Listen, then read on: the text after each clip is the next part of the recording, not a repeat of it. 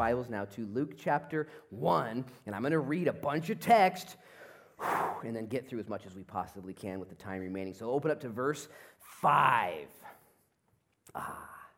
And as we get into Luke 1, verse 5, I remind you that Luke the historian, Luke the scholar, Luke the lover of Jesus, Luke the lover of others, Luke whose name means bright one, Luke who wanted the whole world to know about Jesus, goes to great lengths to write down and record who Jesus was and what Jesus did, because the gospel is the one thing that changes all things every single time you apply it to your life. And so as we study this out, as we remind ourselves what we're looking at here, may you also be encouraged, because this is our time. This is all you get, right? You guys realize that, right? You don't get the future. Okay, you think you do, but you're wrong. You don't know that. You think you're going to walk into the future, but it's not guaranteed. And some of you are dwelling in the past, and you shouldn't go there either. Stay away from there. Here's what we got. We got a pulse, okay, right now. And with that pulse comes a great purpose. And when you redeem pulse after pulse, day after day, and do those things and live with intentionality and purpose in the things that God has given to you, then your life becomes beautiful and redeemed. And the only way to do that is by focusing on Jesus Christ day in and day out. And so read with me verse 5. It says, there was in the days of Herod, the king of Judea, a certain priest named Zacharias of the division of Abijah. His wife was of the daughters of Aaron, and her name was Elizabeth. And they were both righteous before God, walking in all of the commandments and ordinances of the Lord, blameless. This couple, look at verse 7. But they had no child, because Elizabeth was barren, and they were both well advanced in years. Anybody else have a different translation besides well advanced in years? Old. Does anybody say old geezers? Anybody have that version? Okay, just need you to get that picture in your mind. These guys are old, man. They're old. I was going to name some names right here, but I'm not going to. These guys, and faithful though. So faithful. So faithful to walk with God, even though things hadn't gone their way, even though things hadn't been as they wanted. And I would just say to you, and say to me, things haven't always gone my way either, or the way I wanted. Yet my desire is to continue to be faithful, to continue to follow after the Lord wholeheartedly. That's what they did. Look at verse 8.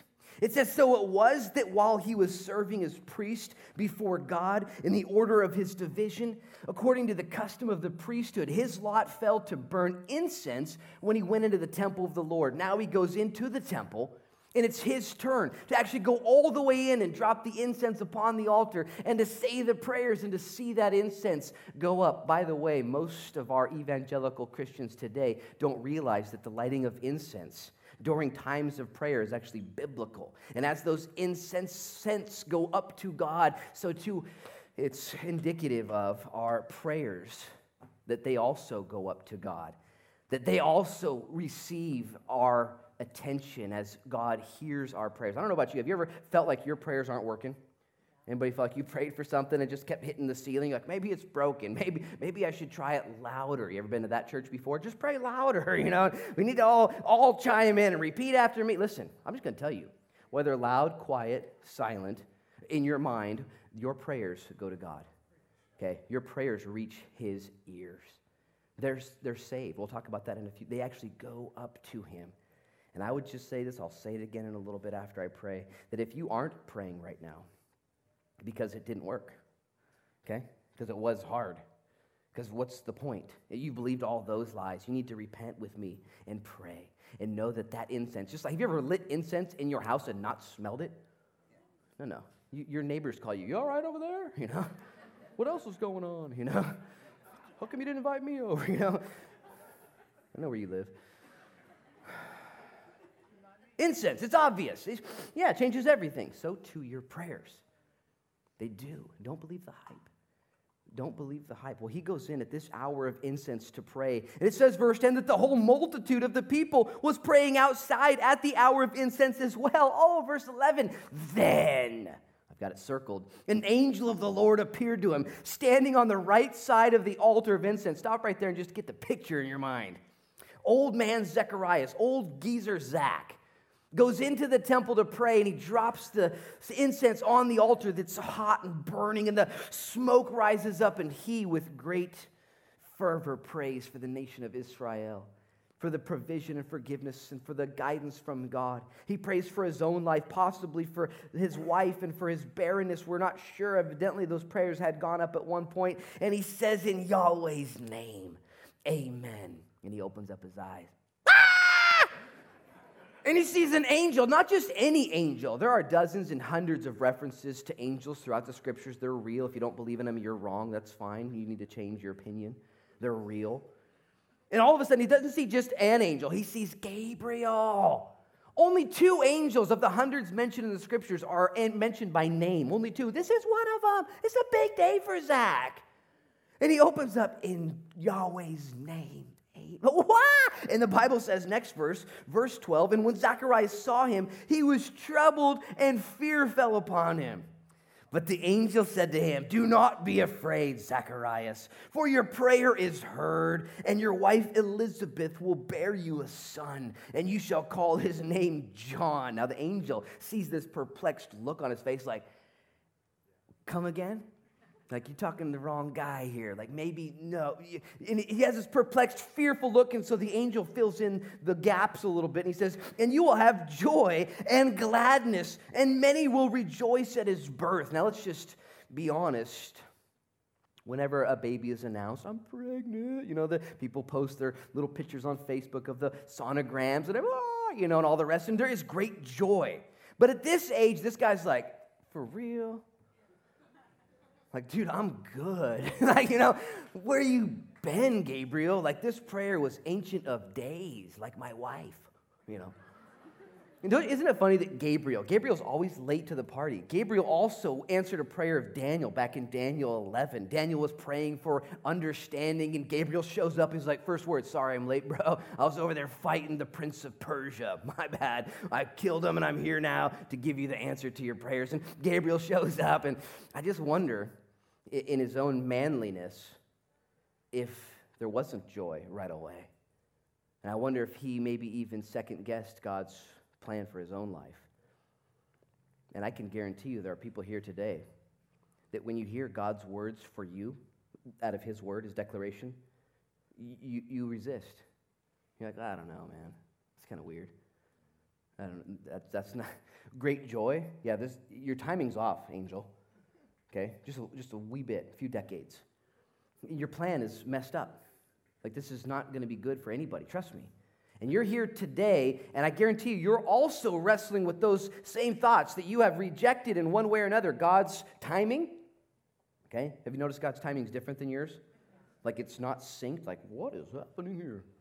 And not only is your timing way different than God's, so too your ways are way different than God's. And I guarantee you there's not one person sitting here today that things have gone exactly according to what you thought they would do and when they would happen. Nobody here. We're all like Zacharias here with an opportunity to either reject what God has said he's doing or to rejoice in it. Well, here we see that Zacharias struggles. And so the words keep flowing from this angel. In verse 15, he continues to tell him what God's plan is. He says, for he, that is John the Baptizer, for he will be great in the sight of the Lord, and he shall drink neither wine nor strong drink. And he will also be filled with the Holy Spirit even from his mother's womb. These words would have begun to heal Zechariah's heart. Verse 16, the ministry of John the Baptizer, and he will turn many of the children of Israel to the Lord their God, and he will also go before him, that is Jesus, in the spirit and power of Elijah, to turn the hearts of the fathers to the children, and the disobedient to the wisdom of the just, to make ready a people prepared for the Lord. Oh. Now right here, Zacharias should have obeyed the number one rule for all husbands, okay? Number one rules for all husbands is just shut up, okay? So this is the first rule. You just shut up, you nod, as if you understand, okay? It's the number one rule. You just, in understanding will come later, okay? Trust me, guys. Just trust me, but when you just, got it, Instead, here's what he says, verse 18. And Zacharias said to the angel, how shall I know this? For I am an old man, and my wife is no spring chicken either. It says my wife is advanced in years. It's all poetic and nice, and you read it real fast, and you don't even see this dialogue happening here. But he questions the angel, like trumpets and glory, and this is what's going to happen. And right away, Zacharias, and all of his faithfulness leading up till this point, finds a moment of faithlessness. He's like, well, I don't know how it's going to work. What part of an angel telling you what's going to happen don't you understand? This is a big day for Zacharias, isn't it? Like, he's old, things haven't gone well for him. He finally got his lot drawn. He goes in, he says the prayer. All of a sudden, he wakes up, and there's an angel there telling him great things. Like, let's just review for a second, Zacharias, as I drop this good news on you. And yet, Zechariah makes a critical mistake that you all make and that I make as well. He took what God declares plainly, and he contrasts it and compares it to our circumstantial situations in reality. And he took what God said to be true.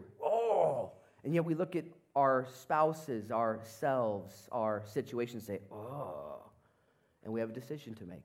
What are we going to walk into? What are we going to lean on? What are we going to trust? The Word of God or the situations of our circumstances? It's such a huge lesson. We'll talk about that as we get to it, as we continue in the study. Verse 19. And the angel answered and said, I am Gabriel. You're an old man? Well, guess what? I'm Gabriel. And I stand in the very presence of God. And I was sent to speak to you and bring you these glad tidings. For behold, you will be mute and not able to speak until the day of these things takes place, because you did not believe my words, which will be fulfilled in their time.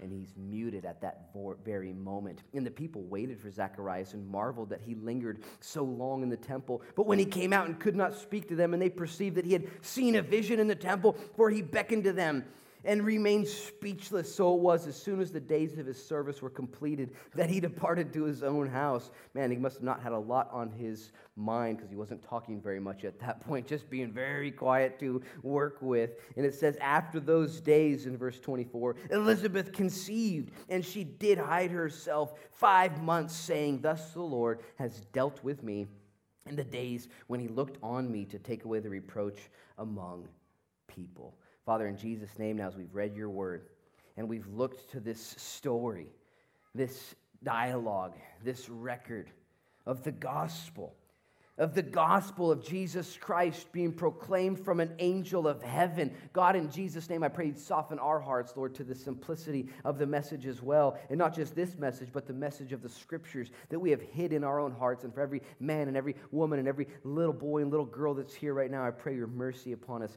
as we listen, Lord, to your word being instructed in our lives. May we be those who respond well. In Jesus' name we pray. And everyone said? Amen. Amen. Amen. Well, I'll tell you what, I am so thankful for this gospel in particular, because Luke is a genius. He's a scholar. He's a historian. He's a missionary. He's a lover. He's one who wants the whole world to know well what God had done in his days. And to us, it's what we call history, right? You guys have heard it before, that history, History, is more like his story, okay? History, all of it counts to point our attention and our direction up towards Jesus Christ. And I remember when I was in 1st, 2nd, and 3rd grade, I was in public school, and I didn't learn much. No, I'm just kidding. I learned a bunch. But I remember when I got into 4th and 5th grade and 6th grade as a homeschooled kid, and we began to learn history. But I remember when my parents told me that history was about people that were dead and were no longer alive right now. And I became offended. I thought, why would I want to spend my time learning about dead people that aren't even here right now? And I rejected history altogether, not realizing that if you don't learn from history, you're bound to. And that's not the only reason we learn about history, so we don't repeat it. But isn't history fascinating? It's absolutely fascinating. We're here in our time, but thousands of years ago, people, men and women, lived in the same globe and on the same earth, dealing with the same issues that you and I deal with, and God, there too, was involved in their lives. And so this history is the one that we need to pay attention to more than anything else, because right here, the gospel is birthed. Those who dwelt in darkness have received the marvelous light. Isaiah chapter 9 tells us when Jesus came on the scene. And Luke details historically how this all came about. Man, it's the good news. I love how the angel says that you have not believed these glad tidings. The good news. And we don't always like the way good news is wrapped, do we? As a matter of fact, sometimes we don't see things in our life at all as being good. We would sum up some things as to being bad. And I got to just say that God knows exactly what he's doing in your life and in my life. How many of you, though, have found out that God's timeline is very different than your own? How many of you have found out that God didn't obey your wish list? You know, like, hey, God, I just got these ideas, and they're going to be so awesome. And like, you just, did you not get this? And God's time and God's plans are often different than yours. I have found that to be true. And I'll tell you what, you might even say, hey, let's go see how this thing works in my life, and yet it doesn't work out the way you want it to go at all because God's timing is different. You might say, I thought things would have happened differently. I remember when I got married at age 23 and then in 24 and 25 and 26, and I would examine my life at that time and think, I should be doing different things, and I should have this, and the timing's not right, and I'm 38 years old now. And all I got to say is God knows exactly what he's doing. I just wish I would just trust him more day by day. The timing, God knows. This is so fun to watch. He knows what he's doing. Zacharias could have said, you're a little late, bro. Like, this would have been so legit, like 50 years ago. Yet Zacharias wasn't being asked his opinion. The angel was doing what God had sent the angel to do. Not only is God's timing different, but his ways are different. You might look at your life right now and say, I thought I would have done things very differently than this. I don't know if I would have chose it this way if I could choose again. And you, by way of worship today, you can submit to God and say, you know what? Your ways are different and your timing's different. And I'm going to repent of my high control over my own life, of my own agendas and my own thoughts. I'm going to choose to worship you in the midst of maybe like Zacharias and Elizabeth, in my barrenness spiritually, or maybe even parentally or ministerially. It just hasn't gone your way. And yet in ways of worship, you can say, I choose to trust the Lord. As a matter of fact, sometimes when things go wrong in our lives or in other people's lives, we tend to go on some sort of spiritual introspective witch hunt, find out what's going on. As a matter of fact, in that day, to be barren and to be in the ministry and to be faithful in that way, yet to come out barren, it was culturally accepted to look at a couple like that and say, well, obviously you've offended God somewhere. Obviously you have secret sin. Something's wrong with you. You've blown it. Otherwise things wouldn't go this way. And don't raise your hand, but have you ever had that kind of stinking thinking about your own life? Maybe you get fired or something bad happens or things just never go well and you just can't help but examine yourself and say, well, maybe I'm doing it wrong. Maybe I'm just offensive to God. Maybe even worse. Don't do this. But maybe you'll look at other people's lives and their situation, their barrenness, and say, well, evidently and obviously, based on what I can tell, they're blowing it. They're on the outside looking in. God's mad at them. You don't know what God's doing. Not only in your own life, but in the lives of others. And you can rejoice in this because God works in mysterious ways. God does things crazily in order that he would continue to be God and we would not. Okay, it's just that simple. Reminds me of a story I just heard recently of an event that happened a long time ago about a man who was a pastor preaching against the lottery. Okay, the lottery was getting real big in his area. It was on the East Coast, and he's preaching a whole series against this and trusting in the Lord. And unbeknownst to him, his wife went to the Quickie Mart and bought a lottery ticket. And when she bought this lottery ticket, he's preaching this whole sermon, true story, and she bought this lottery ticket and she won $2.4 million. And here she is with these winnings and just wonder, what do I do? My husband and this.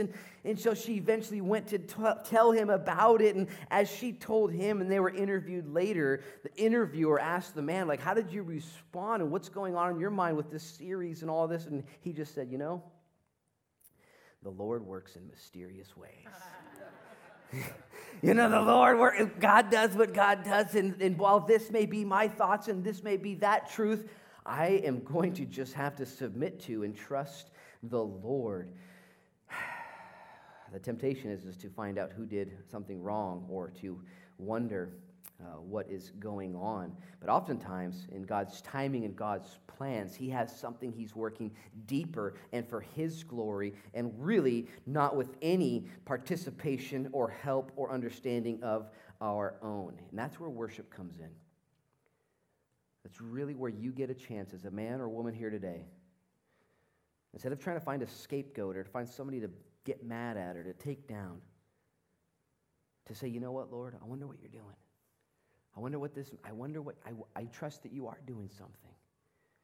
And when you become in that situation a worshiper instead of a fretter, a worshiper instead of a complainer, when you, instead of becoming bitter, become better, you've taken your situation, which is out of your control anyways. The future's out of your control, just letting you know. But when you choose to respond in any situation with worship and trust, it reminds me of Job. Okay, I love Job. Job chapter 1, the Bible tells us that Job lost everything in one day. It was the worst day of his life. And Job, through worship, said, you know what? When you gave me everything, kids and business and homes and cattle, the Lord gives. And that's a form of worship. And then he went on to say, and the Lord takes away. Blessed be the name of the Lord. He chose to say, I'm just going to trust God. God is still good regardless of my situation. And God said of Job that he was righteous and blameless. That everything Job did was right. That didn't mean he was sin-free, but his attitude of gratitude, even in the midst of stuff. I remember I was getting lunch in Ashland at Big Town Hero, and I was talking to the guy, and he knew I was a pastor there, and he said, you know what, I don't like God at all. And I was like, really? Well, he likes you, so that's a good spot to start, you know. Why don't you like God? He's like, because of what he did to Job. I was like, oh, yeah, that's tough stuff right there. I said, but what did you think, you know, when you got to the last chapter? When you got to the end, what did you think then? He's like, well, I never got to the last chapter. I was like, dude, you gotta get to the last chapter. You can't reject God based on chapter 1. And yet, how many of us are in chapter 1 right now? Things aren't good. Things are messed up. Things are difficult. Things are dark. I don't see what's happening. I dare you. I challenge you. I exhort you. I encourage you. I ask you to make an altar of incense and intercession to the Lord today. And in your barrenness or in your singleness or in your difficult marriage or in your failing health or in your bankruptcy or in your chronic pain or in your loneliness or depression or guilt or shame, in your bondage, whatever it is, to say, Lord, I don't like this, but I do love you. And I choose to honor you and trust you that your timing is not mine and you're good. And that your plans and ways, they're not mine, but they are good because you are good. And when you make that altar of incense like Zacharias made today, it could just be that the Lord, working in mysterious ways, is about to change something in your life, about to do something new, something radical. I don't know. Zacharias had been faithful his whole life, and I guarantee you this wasn't the first time he'd wanted news from an angel like this. And it came at the time of prayer. It came at the time of darkness, difficulty. Herod was on the scene. There had been 400 years of silence and difficulty. Rome was occupying the land and would ultimately destroy it. Not just the stuff outside, but the barrenness and loneliness of Zacharias' own soul and Elizabeth as well, a time of poverty and disappointment. It was then that this began to transpire and change. When? Verse 11 tells us at the time of prayer. At the time of prayer, the time of intercession. And I would ask you this question, first question, do you pray? The Bible gives us lots of instruction to pray, lots of records of praying. Praying is the real deal. All kinds of prayers. There's prayers of intercession and adoration, supplication, all kinds of ways to pray. The question was to pray. Here's the problem with our culture, is that we have confused prayer, that is communicating with God clearly what we need and want and how we feel. We have confused that with the reality that God is omniscient, He's all-knowing, and we think about what we want all the time. Do you guys think about what you want all the time? You know, I want. You know, it's like I want, I need. That's what we, our culture pumps that out. And we have probably, most of us, confused that with God reads my mind. He knows everything. Okay, it's kind of scary, but awesome. He knows everything. He knows what I want. So what's the difference? The difference is that he's asked us to make our intercession and supplications known to him with thanksgiving and joyfulness of heart. And then he grants to us his answers in one way or another, primarily and specifically with peace in our hearts. Philippians chapter 4, verses 6 and 7, he says, I'm going to bless you if you pray. He said, well, you're going to give me what I want? He says, depends. Depends on if what you want is what I want. But for sure, one thing I will do is I'll bless you with peace. Do you know this about prayer? Let me ask you a different question. Have you prayed and it didn't work? Like your prayer's broken? Like I prayed and it just didn't work. Okay, you're wrong in your understanding. Your prayer did work. Okay, it just didn't work the way you wanted it to. Prayer is not broken. It works. And God gives one of three answers every single time. Yes, no, and not yet. One of those three answers will be from him to you. Yes, here it is. And I've prayed before one time and seen things change. Have you had this happen in your life? One time and there's healing. One time and there's connection. One time and there's deliverance. One time and there's provision. Okay? Not often, but I've done that. There's other times, though, where I've prayed once and twice and thrice and thrice, whatever's after that. More. Just keep praying. Just keep praying. The Bible gives us a picture in the book of Revelation of a bowl in heaven that is the prayers of the saints. And when those prayers get to the top, to the tipping point, that the power of God is poured out upon the lands, Revelation chapter 8. The idea there, I think, is important that we would understand that all of our prayers are put into some sort of a bowl in heaven. As a matter of fact, the Bible says that our prayers are reserved in heaven, that God takes them and counts them, keeps them, and hears them. And I wonder if there are some things that you've been praying for even right now, that your bowl's almost full. You don't know. I don't know. Zacharias didn't know. And yet he got right to that point where this particular prayer was the proper timing and the proper plan of God, and the bowl tipped over and things began to change amazingly. Now let me just say this because this is very important. I need you to track with me here. Prayer changes one of two things every time. There's three answers for prayer: yes, no, and not yet. But prayer changes and works and does effect one of two things every single time. Okay? The first is what we always want it to affect, and that is our actual circumstance. Lord, let this happen, change this, give that, deliver that, remove this, supply this. It's an actual thing, and that's what we want to see happen, and occasionally that does happen. But if that does not happen, another thing does happen for sure. That is your heart is ministered to. That is your countenance is changed. That is your peace. Even while Job prayed, the Lord gives and the Lord takes away. It's a form of worship. Blessed be the name of the Lord. And there, with tears of sorrow and also tears of gratitude, Job was able to have his situation not change, not right away, but his heart was protected. Do you pray? Do you spend time praying for those things that matter in your life? Or have you given up because nothing changes? I'm going to say this as generically as possible just because it's important. I was speaking with a friend recently. Real issues, deep pain. And when I offered to pray, I said, I'm going to pray about that. You could see the countenance of this person. Wasn't excited because this particular thing had been there a long time. Many people had prayed. And you could see there was a barrenness, if you would, to the effectivity of prayer. Oh, okay. Because this person had lost hope that this could actually be healed and removed and dealt with and fixed. And whether or not that is healed and removed and dealt with and fixed, I don't have control over. But to pray for something and someone, I can guarantee you this, though. The peace that passes understanding through prayer can be granted to a person in the midst of their problem, barrenness, and situation. And if you're afraid to pray for your situation because it might not be fixed, repent and say, I'm going to pray for my situation to be fixed, because in praying for my situation to be fixed, even if it's not, I'll be fixed. I'll be made new. Paul prayed 3 times for himself. Lord, take away this affliction. Lord, take away this affliction. Lord, would you take away this affliction? And 3 times the Lord said, no, my grace is sufficient for your needs. I will give you the grace to endure this situation. I'm not going to change it. I'm going to change you. Prayer works every single time. And when I have fretted over a situation And I don't feel that God's going to do that in this situation the way I want him to, so in bitterness, I'm not going to bring it to him. He knows what I want, not giving it to me. I'm going to go to Starbucks. I'll do what I want.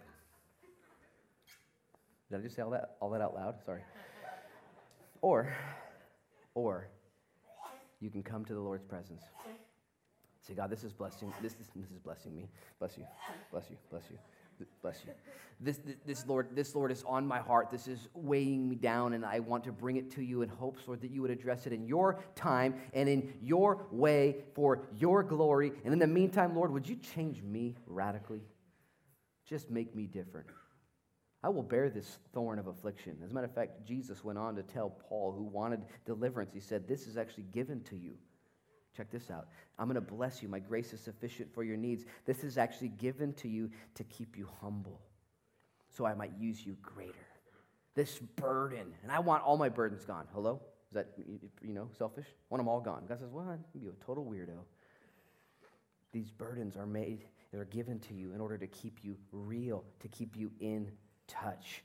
Do you pray? And if you don't pray, is it because you've been disappointed because your prayers weren't answered the way you wanted them to be answered? I would say repent with me this morning and keep praying, keep asking for God to change the situations around you and for sure to change you during those times of prayers. Your prayers are being stored up.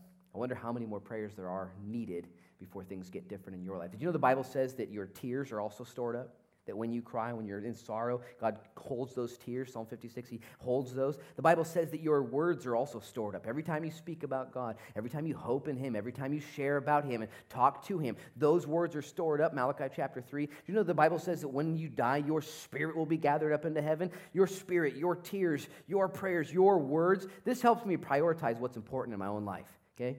Cars and condos and clothes and all the stuff we think are so important, it's not going to heaven, just so you guys know. It's not. But your heart, your tears, your words, your soul, oh, may the Lord give us priority even during this Christmas season of what is important and what is not important. This helps me stay focused on him. That is prayer. Prayer. Look at verse 11. It says, then the angel of the Lord appeared to him, standing on the right side of the altar. And when Zacharias saw him, he was troubled, and fear fell upon him. But the angel said to him, be not afraid, Zacharias, for your prayer is heard, and your wife Elizabeth will bear you a son, and you shall call his name John. Now, this is so interesting because you guys know John means God is gracious. And in those days, they would only name people in their family names that they had shared throughout their family. And so as the story progresses, we'll see that when they name him John, the relatives object. They say, you can't name him John. Nobody in your family's named John. And so at that time, Zacharias here, who's mute at this point for 9 whole months, he can't say a word. This is the best pregnancy experience a woman could want. Her husband's just, nodding, we good, Anyway, he can't speak at all, and when Elizabeth says his name's John, everyone objects. And Zacharias marches in, and he grabs an iPad. It's actually a tablet, that's what it says. And he grabs a tablet, and he writes on there, his name is John, and shows it to him. Because that's what the angel had told him, that at that moment, his lips are unloosed, and he can speak. Why is John so important? God means God is gracious. Do you understand something?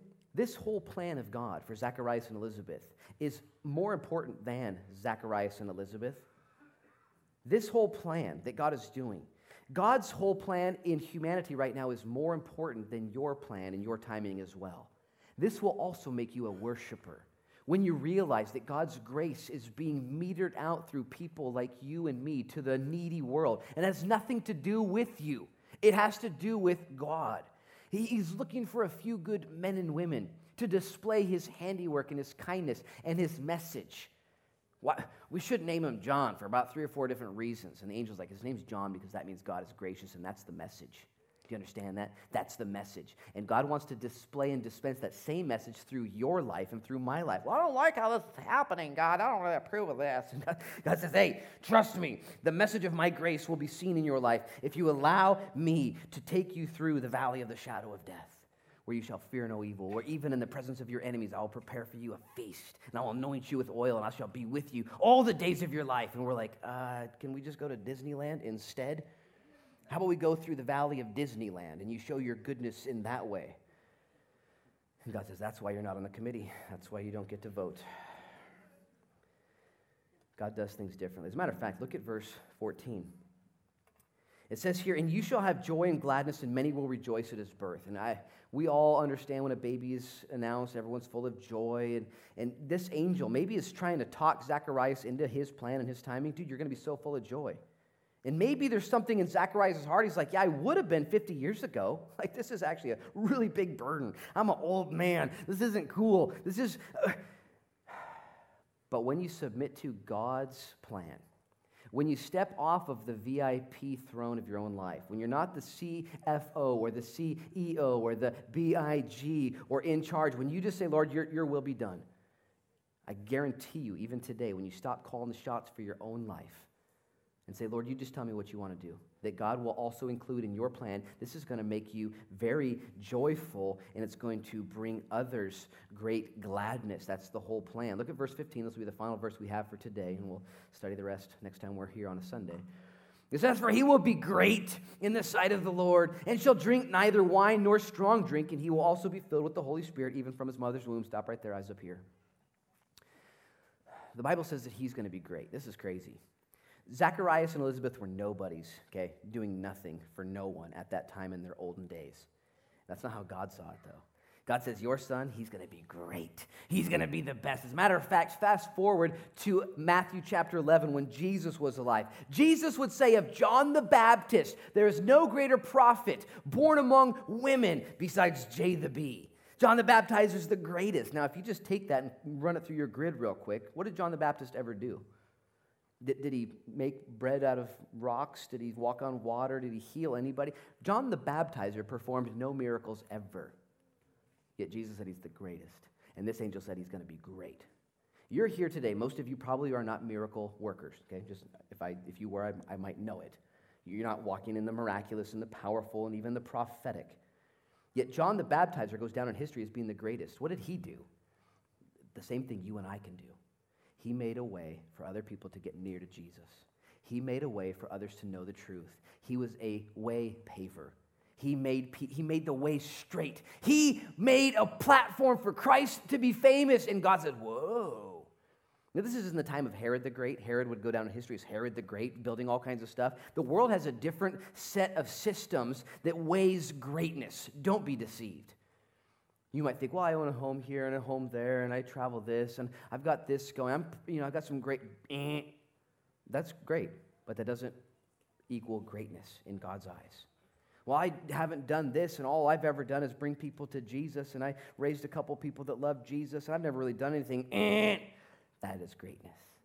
When you make a way for your kids or for your family to know who Jesus Christ is, don't be deceived by what the world says is great and what God says is great. Don't be confused. Also, notice here that it says that he shall have no strong drink or wine. Okay, this isn't going to be his privilege. It's not going to be his future to have alcohol, and we've studied alcohol in the book of Ephesians a few months ago. You can download the teaching there from Ephesians chapter 5 if you want to check that out. Here's the deal, though. By God saying to John the Baptist, this isn't going to be for you to have in your life because I want you to fully focus on what I've asked you to be. I want you to fully give your life over, not be distracted in any way. Let me just summarize quickly the rules on drinking. Okay, number one, biblical rule on drinking, don't get drunk. Okay? The Bible doesn't say don't drink. It does say don't get drunk, though. So if you want to have the freedom that is given to you through the Scriptures to drink, that's fine. But be careful because drunkenness is not only a sin, but it's stupid, okay? It'll take you places, and we've seen you on the headlines, and it's we all know where that takes us. Number two rule, don't cause anyone else to stumble if you're going to drink. Okay, if you have the freedom in Christ to have a beverage with a meal, but somebody else doesn't have that same conviction or countenance, okay, the Bible says you set it down. You forego your freedom. You don't get to. That's fine. You don't drink for their sake. And the third rule that we summarize from the Scriptures about alcohol is don't break the laws of the land if you're going to drink. You've got to obey the land in what they have prescribed as is right. Now, here's the deal, though. While the Bible teaches freedom to drink, some of us here should set down our freedom, okay, for a lot of reasons. Number one, for destructive reasons. Okay, if your freedom in Christ is to drink, but it has been a destruction in your life or a proclivity to sin in the people around you, you need to set that down. Okay, just give it up. It's not worth it. Just stay away from it. Or possibly it's for a call on your life to do something different or something greater than what you could do with that freedom in tote. And the last thing, or two more things I would say, is this. Notice verse 15. It says that he will be filled with the Holy Spirit even from his mother's womb. Man, I really am thinking about this lately. This idea of the filling of the Holy Spirit. This idea of our connection to the power source to be the men and women we're supposed to be.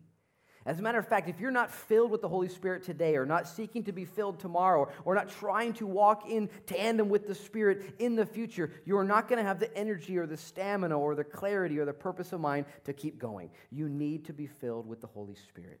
And it's a gift that God gives to you. He fills and he gives refills and he abundantly supplies all of your needs. And I would say that this is something you need to even today ask the Holy Spirit to fill you. Recently I had somebody give me some special anointing oil that they had made. Here's a gift for you. And they asked me, do you believe in anointing with oil? And I said, yeah, I read the book. It's in there, I believe. And I said, not only do I anoint people with oil for healing and for anointings, but I anoint myself with oil.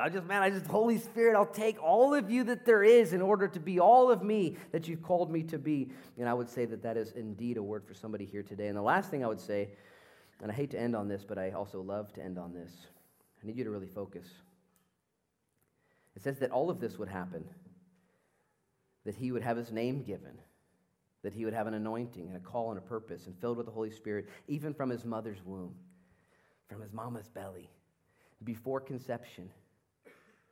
Before life even begins on the inside, God said, I see his life to the end. I know him before. The Bible teaches in Psalm 139 that we are fearfully and wonderfully made and that God knits us together and weaves us into our being in our mama's bellies. That's how he sees it. The Bible teaches that before we're born and are conceived, that even then we are alive, that we are a human being. And I would say that because in our culture today, our political culture, and this is not a political statement, this is a biblical statement. In our culture today, there is a belief system that is unbiblical that says that life begins after birth, not at the point of conception. And I would say the only way to come to that conclusion is to shut your book and not look at it. When you look into the Bible for your view and your stance on life, and see it from God's point of view. Okay, you cannot stand on the side of justification of abortion. You just can't do it.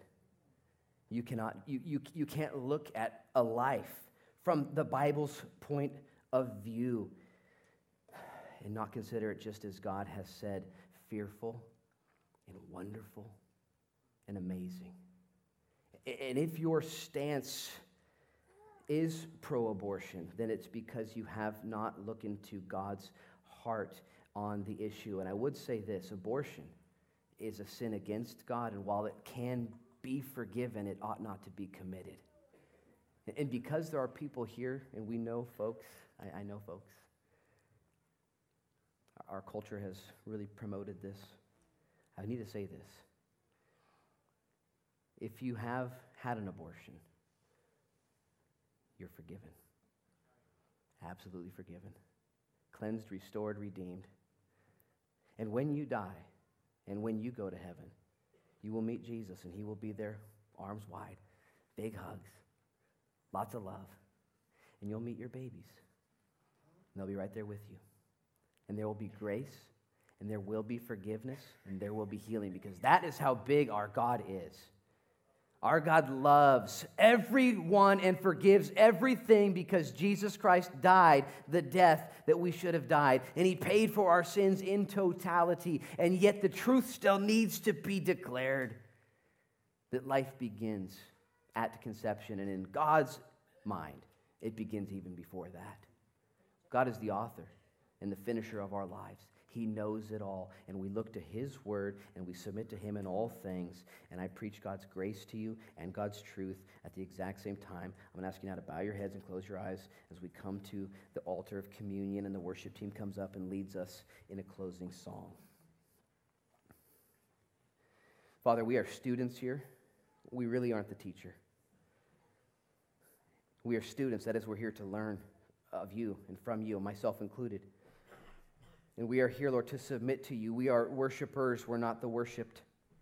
We're not here to be praised and exalted and put on a pedestal, but instead, Lord, we're here to create a pedestal of praise and worship for you and to esteem you and to lift you up. And you said if we lift you up, you would draw sinners and everyone to yourself, and you would forgive freely, and you would redeem wholly, and you would live with us abundantly. And I pray, Jesus, that we would find that to be true this morning in Jesus' name by your Holy Spirit's power. Even right now, Lord, may your Holy Spirit reside upon every heart of the women, on every heart of the men here right now in Jesus' name. As we've studied your word, as we've declared your truth, Lord, and as we've come into your presence and are about to take communion now, I pray, Jesus, that you would be here in a way, Lord, that would change lives forever.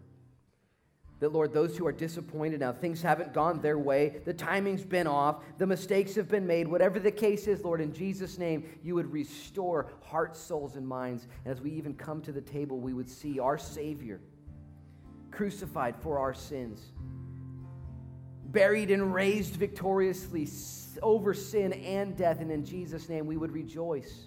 I pray for healing in our hearts today. But I don't mean to speak or to walk or to pretend to know everyone here that what they've been through or what they're going through, but I would declare you do. You know everything. You know everything. And this angel showed up to Zacharias with boldness and just declared the truth. Said, here's how it's going to go. Here's what's going down. I heard your prayers. We know what we're doing. Zacharias had an opportunity to believe, and he didn't, and he was muted for it.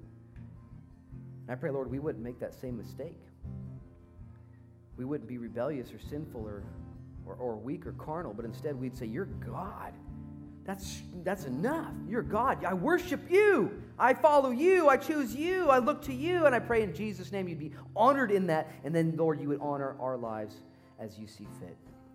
And if you're here this morning and you just want to honor God in your thinking, you want to honor God in your life, you want to honor God in your repentance, right now just start raising your hand. Right? If you want to honor God, and you don't want to be a complainer, you don't want to have it your way, you want God to be God, and you want to worship him by even just raising your hand saying, Lord, thy will be done on earth as it is in heaven. Not my will, but thy will be done. Raise your hand right now.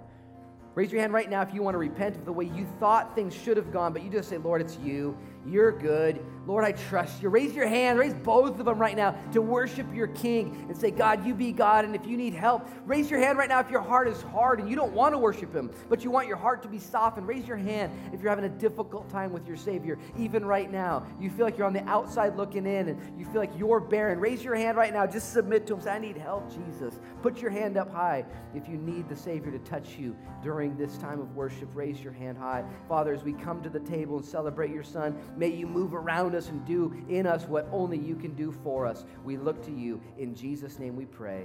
Amen.